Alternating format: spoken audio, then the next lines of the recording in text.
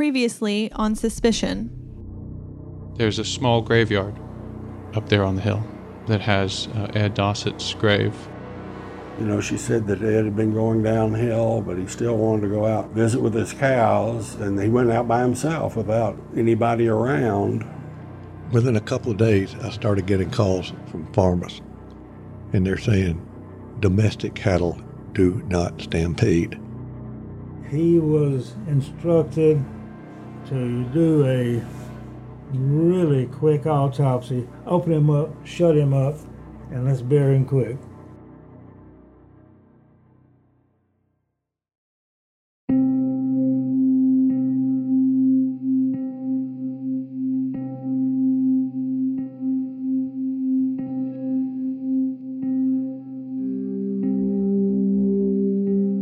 At this point, Raynella Dossett Leith has stood before 2 juries in the death of her second husband, David Leith. The first can't decide whether Raynella killed him or not. What I'm going to do is I'm going to declare a mistrial in this case. The second had no trouble. We found the defendant guilty. Guilty of first-degree murder. Neither jury heard from Raynella. I do not wish to testify. And neither jury heard about Raynella's first husband, Ed Dossett. He was the district attorney general, the county's top prosecutor, who died under mysterious circumstances in 1992, 11 years before David Leith. And he was the other husband Raynella was accused of killing. So even among those who were willing to concede that she might have killed David, there was still hesitation, you're saying, among just general people about whether she actually had anything to do with Ed's death. Yes, and there's also a lot of speculation that even if she did help Ed's death along, it might have been an act of mercy. There was a great deal of sentiment about that. Ed Dossett was dying of cancer when Raynella said she found his body, trampled to death by a herd of cattle on their farm on Solway Road. That's the story Raynella and Ed's chief deputy put out to the medical examiner, Randall Pedigo. Because is it possible that this thing was staged by the family, even with Ed's consent? Yes, that's possible. And to reporters like Jim Ballack. I think maybe it was, at least initially, is it, oh, poor old Eddie, he went down there, he was having his last hurrah, something like that, and he collapsed and couldn't get up. Well, that's maybe half right. Ed couldn't have gotten up. He couldn't have done anything.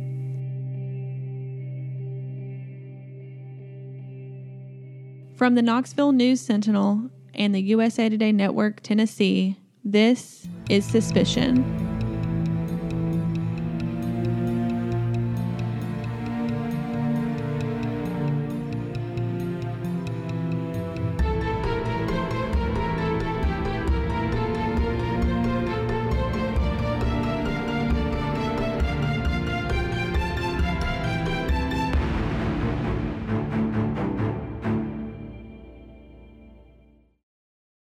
Raynella gave permission for only a partial autopsy to be done on her husband's body. That autopsy included routine blood samples sent off to be tested for drugs. Nobody waited around for those results. And by the time the results did come back, Ed's death had been ruled an accident. His body had been buried. And his double indemnity life insurance had paid up. I thought, even with I fully expected the insurance company to deny the payment and me to wind up in court with the family trying to prove this, but they didn't. We withdrew the blood samples at that time, and they're sent off to the laboratory, and even still, it takes weeks to get, the laboratory is so backed up. And when it came back, I did see it, and his opiate level, that's the narcotics, were elevated. I'm really elevated. Well, it was very, very high level of morphine. That's lethal. Dr. Darinka Malusnik-Polchan reviewed those blood test results after a team of special prosecutors reopened the investigation into Ed Dossett's death. She said there's no way Ed could have made it to the corral, or stood up from his wheelchair, or probably even kept breathing, not with that much morphine in his system. One can argue, well, in hospice patients, you expect high doses of morphine, that over time some level of tolerance can develop, however, never to that extent. I mean, when you cannot be walking around and going to the pasture with hundreds and hundreds of nanograms of morphine, in your blood. It just doesn't happen. You're bedridden and you're pretty much dying. So that was very concerning. Did you see anything in what you were given to support the idea that he was trampled by cattle? Absolutely nothing. That was enough for Richard Fisher and his assistants, Mac McCoy and Cynthia Schimmel, the special prosecutors heading up the case against Raynella. They put Dr. Malusnik's opinion together with Pettigo's initial suspicions. Dr. Pettigo was very candid. When I called him, he said, "I've been waiting a long time for this phone call." They saw the means. He wasn't trampled. There was one hoof print on his bib of his overalls. There was a lethal dose in his system. The motive. They got double indemnity on insurance policy, that's why. So, and he was going to hang around for a year. Okay. So she just and if he died, got tired of waiting? It would have been single pay, not double. And the opportunity. We know that she had administered a dose to him shortly before he died. I mean, the evidence was there. And it was enough for a grand jury that indicted Raynella on first-degree murder charges in Ed Dossett's death. But was it enough for a trial? That case probably should have been tried first, and we had to make a decision. So Fisher and his team huddle with their boss, Steve Bebb, the out-of-town DA who reopened the case. Which murder charge do they try first? One case is nearly 15 years old. The evidence is incomplete. He was instructed to do a really quick autopsy, open him up, shut him up, and let's bury him quick. Anytime you have a cold case file, you have a lot of barriers that don't exist in a homicide that occurred that's being investigated, and you go to the grand jury within a month or something like that. The witnesses forget, they die off, they move all over the country. Everything becomes harder. The other case is fresher, with better forensics and more witnesses on hand with clearer memories. The David Leith murder was just easy, I thought. The D.A. Dossett murder was not as clear-cut and as easy. And it just looked a whole lot easier to Bebb and to me. And Bebb was the guy I worked for, to go ahead and try the Leith murder first and then the Dossett second. And the decision, if we lost, of course, the first case, then we'd tee up the second one. So it was decided. They'd try Raynella for David Leith's death first. Meanwhile, prosecutors still had gaps in their theory about Ed Dossett. Did he die at the house or outside the corral? How did his body get there? They still can't agree. He couldn't get to the barn without somebody taking him or helping him. And I think that when he was taken up there, he was in that state. Oh, when he was taken up there, I think he was dead. He might have been, but we don't know. Raynella could not have moved the body by herself. Did she have help? There was a thought that it might be Mr. Leith, because he did do things around there for him, helped Mr. Dossett. And of course, that's how they met. Whether that's true or not, I don't know. If it did happen, was she getting rid of him because he knew or was about to tell? Who knows? Those are all just things that go through your mind, potential theories, but do you have the proof of it? No.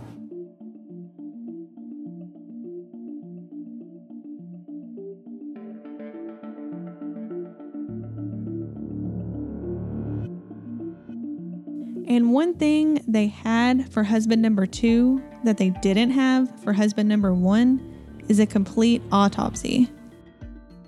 And they needed it. Because there was maybe one hole in their argument that only Raynella could have delivered the massive morphine dose that killed Ed. He was on a morphine pump implanted in his body. We even got an identical one to see how it worked. It would meter doses of morphine to him automatically. Which raises the possibility of him having indeed been in the corral and fallen down, stepped on by a cow, perhaps that smashed the pump or broke the pump and shot the whole wad of morphine into it. What if the cow stepped on the pump, which was full of morphine, and it ruptured? He could have got flooded with morphine just from that. It is in the interest of justice to know everything you can and leave no stone unturned. Pedigo, the medical examiner, knew about the pump when he oversaw the initial autopsy on Ed's body. But that was before the blood test came back and before Ed's morphine levels became a question. One thing that we did not do at the autopsy that I wish we had, that narcotic pump should have been examined, and we didn't. Why was that not examined?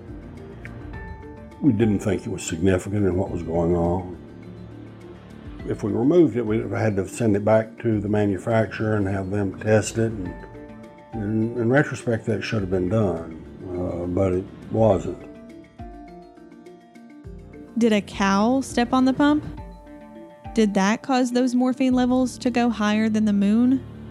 Without the pump, the experts couldn't say. And we thought that to be able to have that would be a key to the prosecution. And I can tell you for a fact there are going to be a lot of experts who would fly all over the United States to testify that you cannot really render diagnosis of drug overdose without proper scene investigation, without looking at, the head, without maybe sampling some other tissue. So the prosecutors needed that pump. They needed to test it. They needed a complete autopsy. And there was only one way to get it.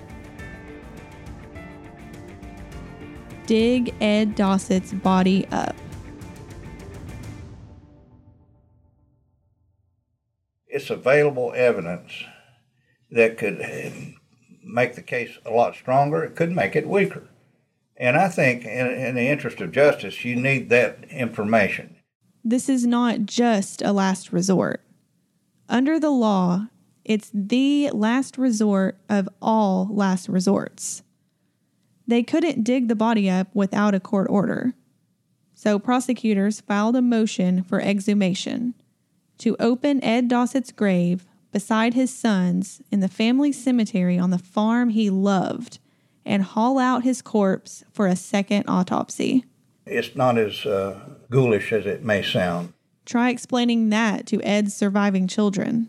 It is a touchy thing. I mean, if we set aside that she may well be the killer, but I mean, I'm assuming that you're sympathetic to that viewpoint anyway, at least. Oh, absolutely, because I always look at his family. I mean, yes, they're children, they're daughters, and whenever we had exhumation, and I had several exhumations, it's extremely traumatic event for the family members, very traumatic. Sometimes they tell me it's going through that same pain of losing the loved one all over again, and maybe even potentiated by the fact that now we have suspicion of something.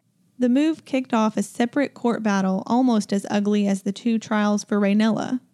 Her lawyer, James A.H. Bell, called the idea an abomination. The information that they need can come from the University of Tennessee medical records, rather than taking a shovel and digging up Mr. Dossett. Well, think about this on that standpoint. Not only would the idea of having the loved one dug up again remains disturbed, the fact that they're buried on the farm would have added to that kind of emotional concern. Of course, the opposing view would be she don't want him dug up because she knows that she killed him. I mean, did you hear that kind of chatter as well? There were allegations along those lines. Put it that way. Ed's 2 daughters hired their own lawyer to fight the move. So now the prosecution has 2 sides lined up against them in court. Guess which side had the emotional advantage?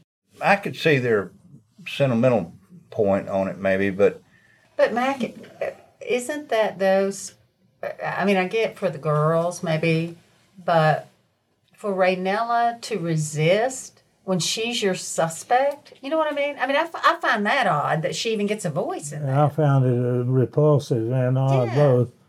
I mean, again, I understand that may be the legal process, but that struck me, even when I wasn't covering it, as they knew. Well, of course, she doesn't want him dug up. They couldn't gain a thing with an autopsy, is what I suspect they knew. So in some ways, you were a little outnumbered. You had weeping family members and that shouldn't have anything to do with it. Well, it did. People, they get murdered. There's a lot of weeping going on.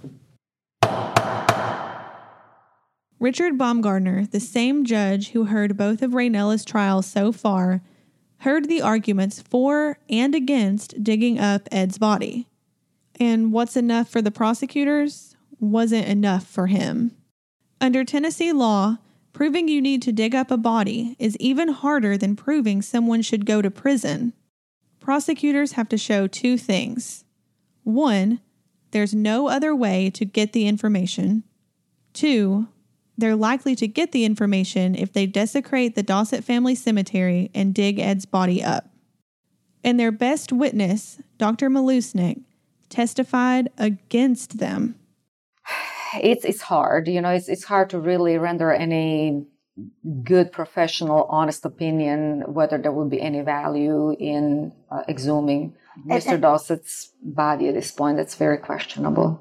Malusnik told the judge she couldn't swear that 15 plus years later there was going to be enough left of Ed Dossett's body to test for morphine residue. But I want to push back just a little bit. Don't you want to know if that morphine pump was functioning properly? Wouldn't that be important?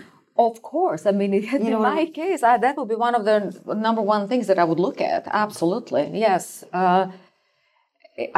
So many years have passed. It's not, that I'm not curious. I mean, it's not a simple procedure. It's expensive procedure. A lot of steps have to be taken, to make sure that it's done properly with the chain of custody. Investigation, it has to be reinvestigated. But the main question actually in court was, would we receive the valid information and satisfactory information? And I'm not sure that we could so many years later. And that was enough for Baumgartner. He essentially told prosecutors, "You can't promise me this won't end up being a huge waste of time and money on a process that won't tell us a thing. Get out of here." Besides, the judge wanted to know, you have the drug tests already. You know the morphine levels. You got the murder indictment. So why did you charge this woman with killing her husband if you don't think you have enough to prove it? And even now, prosecutors have to admit, he's right. Can you prosecute it without it? Yes. No? Yes? Can you prosecute right now? Yeah. Do you think you could successfully get a conviction without exhumation? Yes, I think so. I think now, in light of all the history of the case, you might be able to get an exhumation.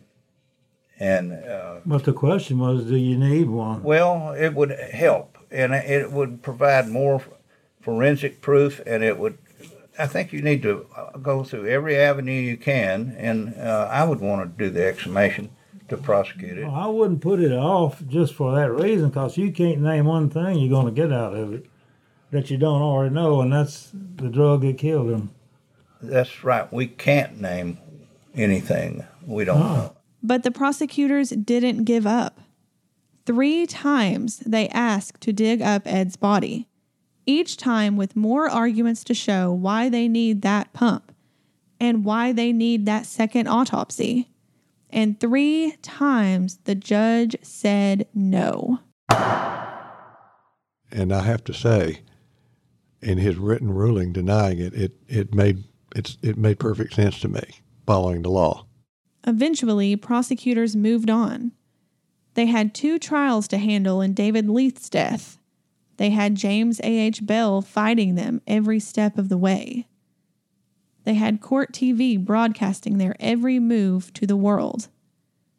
They had one jury that couldn't decide whether Raynella's innocent or guilty. And then, in January of 2010, they got a win. We found the defendant guilty. Total shock. Total shock by her, total shock by her attorney, just total shock. Everybody had to step back for a minute to take in what that meant in terms of a life sentence. Were you shocked? Oh, I'd be lying if I say I wasn't a little bit. It was certainly a victory for Mr. Leith and for his daughter that we thought justice had been brought. Raynella Dossett Leith was sent to the Tennessee Prison for Women to serve a life sentence for the murder of David Leith. I believe you made the comment earlier about, what was it, about 23? What was it 23 out of 24 jurors agreed that she was guilty. Yeah, I like to say that. And prosecutors headed back to court with one more motion on Ed Dossett. They dropped the case. When she was found guilty, then we decided not to pursue it further because she received a life sentence. She's got one breast gone due to cancer. She's looking at life in prison. Why put all the players through it again just for the publicity? Didn't want to do that. Perhaps we should have. It's hard to tell. Do you regret that? No, I don't know if we could have ever gotten any judge up there to let us exhume him. Certainly Judge Baumgartner at the time denied us. Without the exhumation, there's a big question mark. If you can't get it, go on to the next case. And that was the end of this case. Or it might have been. Except the judge who sentenced Raynella is about to make his own appearance in another court. We later find out that there's whispers in the hallways, but there's nobody saying, okay, look, you need to straighten up. And this time, he won't be on the bench.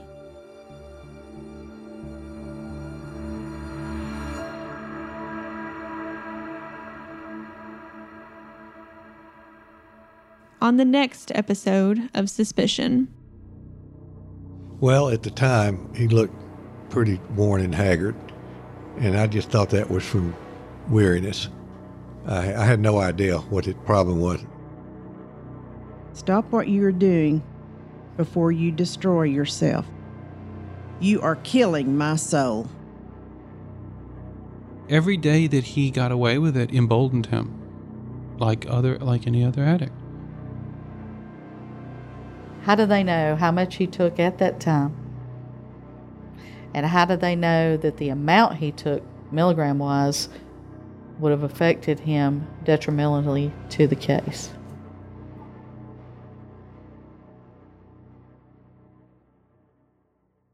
This episode of Suspicion is written by Matt Lakin and narrated by me, Courtney Roark. It is produced by John Garcia, Erica Whitney, and Angela Gosnell. Original theme music by Elijah Newman and Chris Potosik. Sound engineered by Elijah Newman. You can subscribe to Suspicion wherever you typically listen to podcasts. Be sure to rate and leave a review as well. You can also keep up to date with us on social media. Find us on Twitter, Instagram, and Facebook at Suspicion Pod.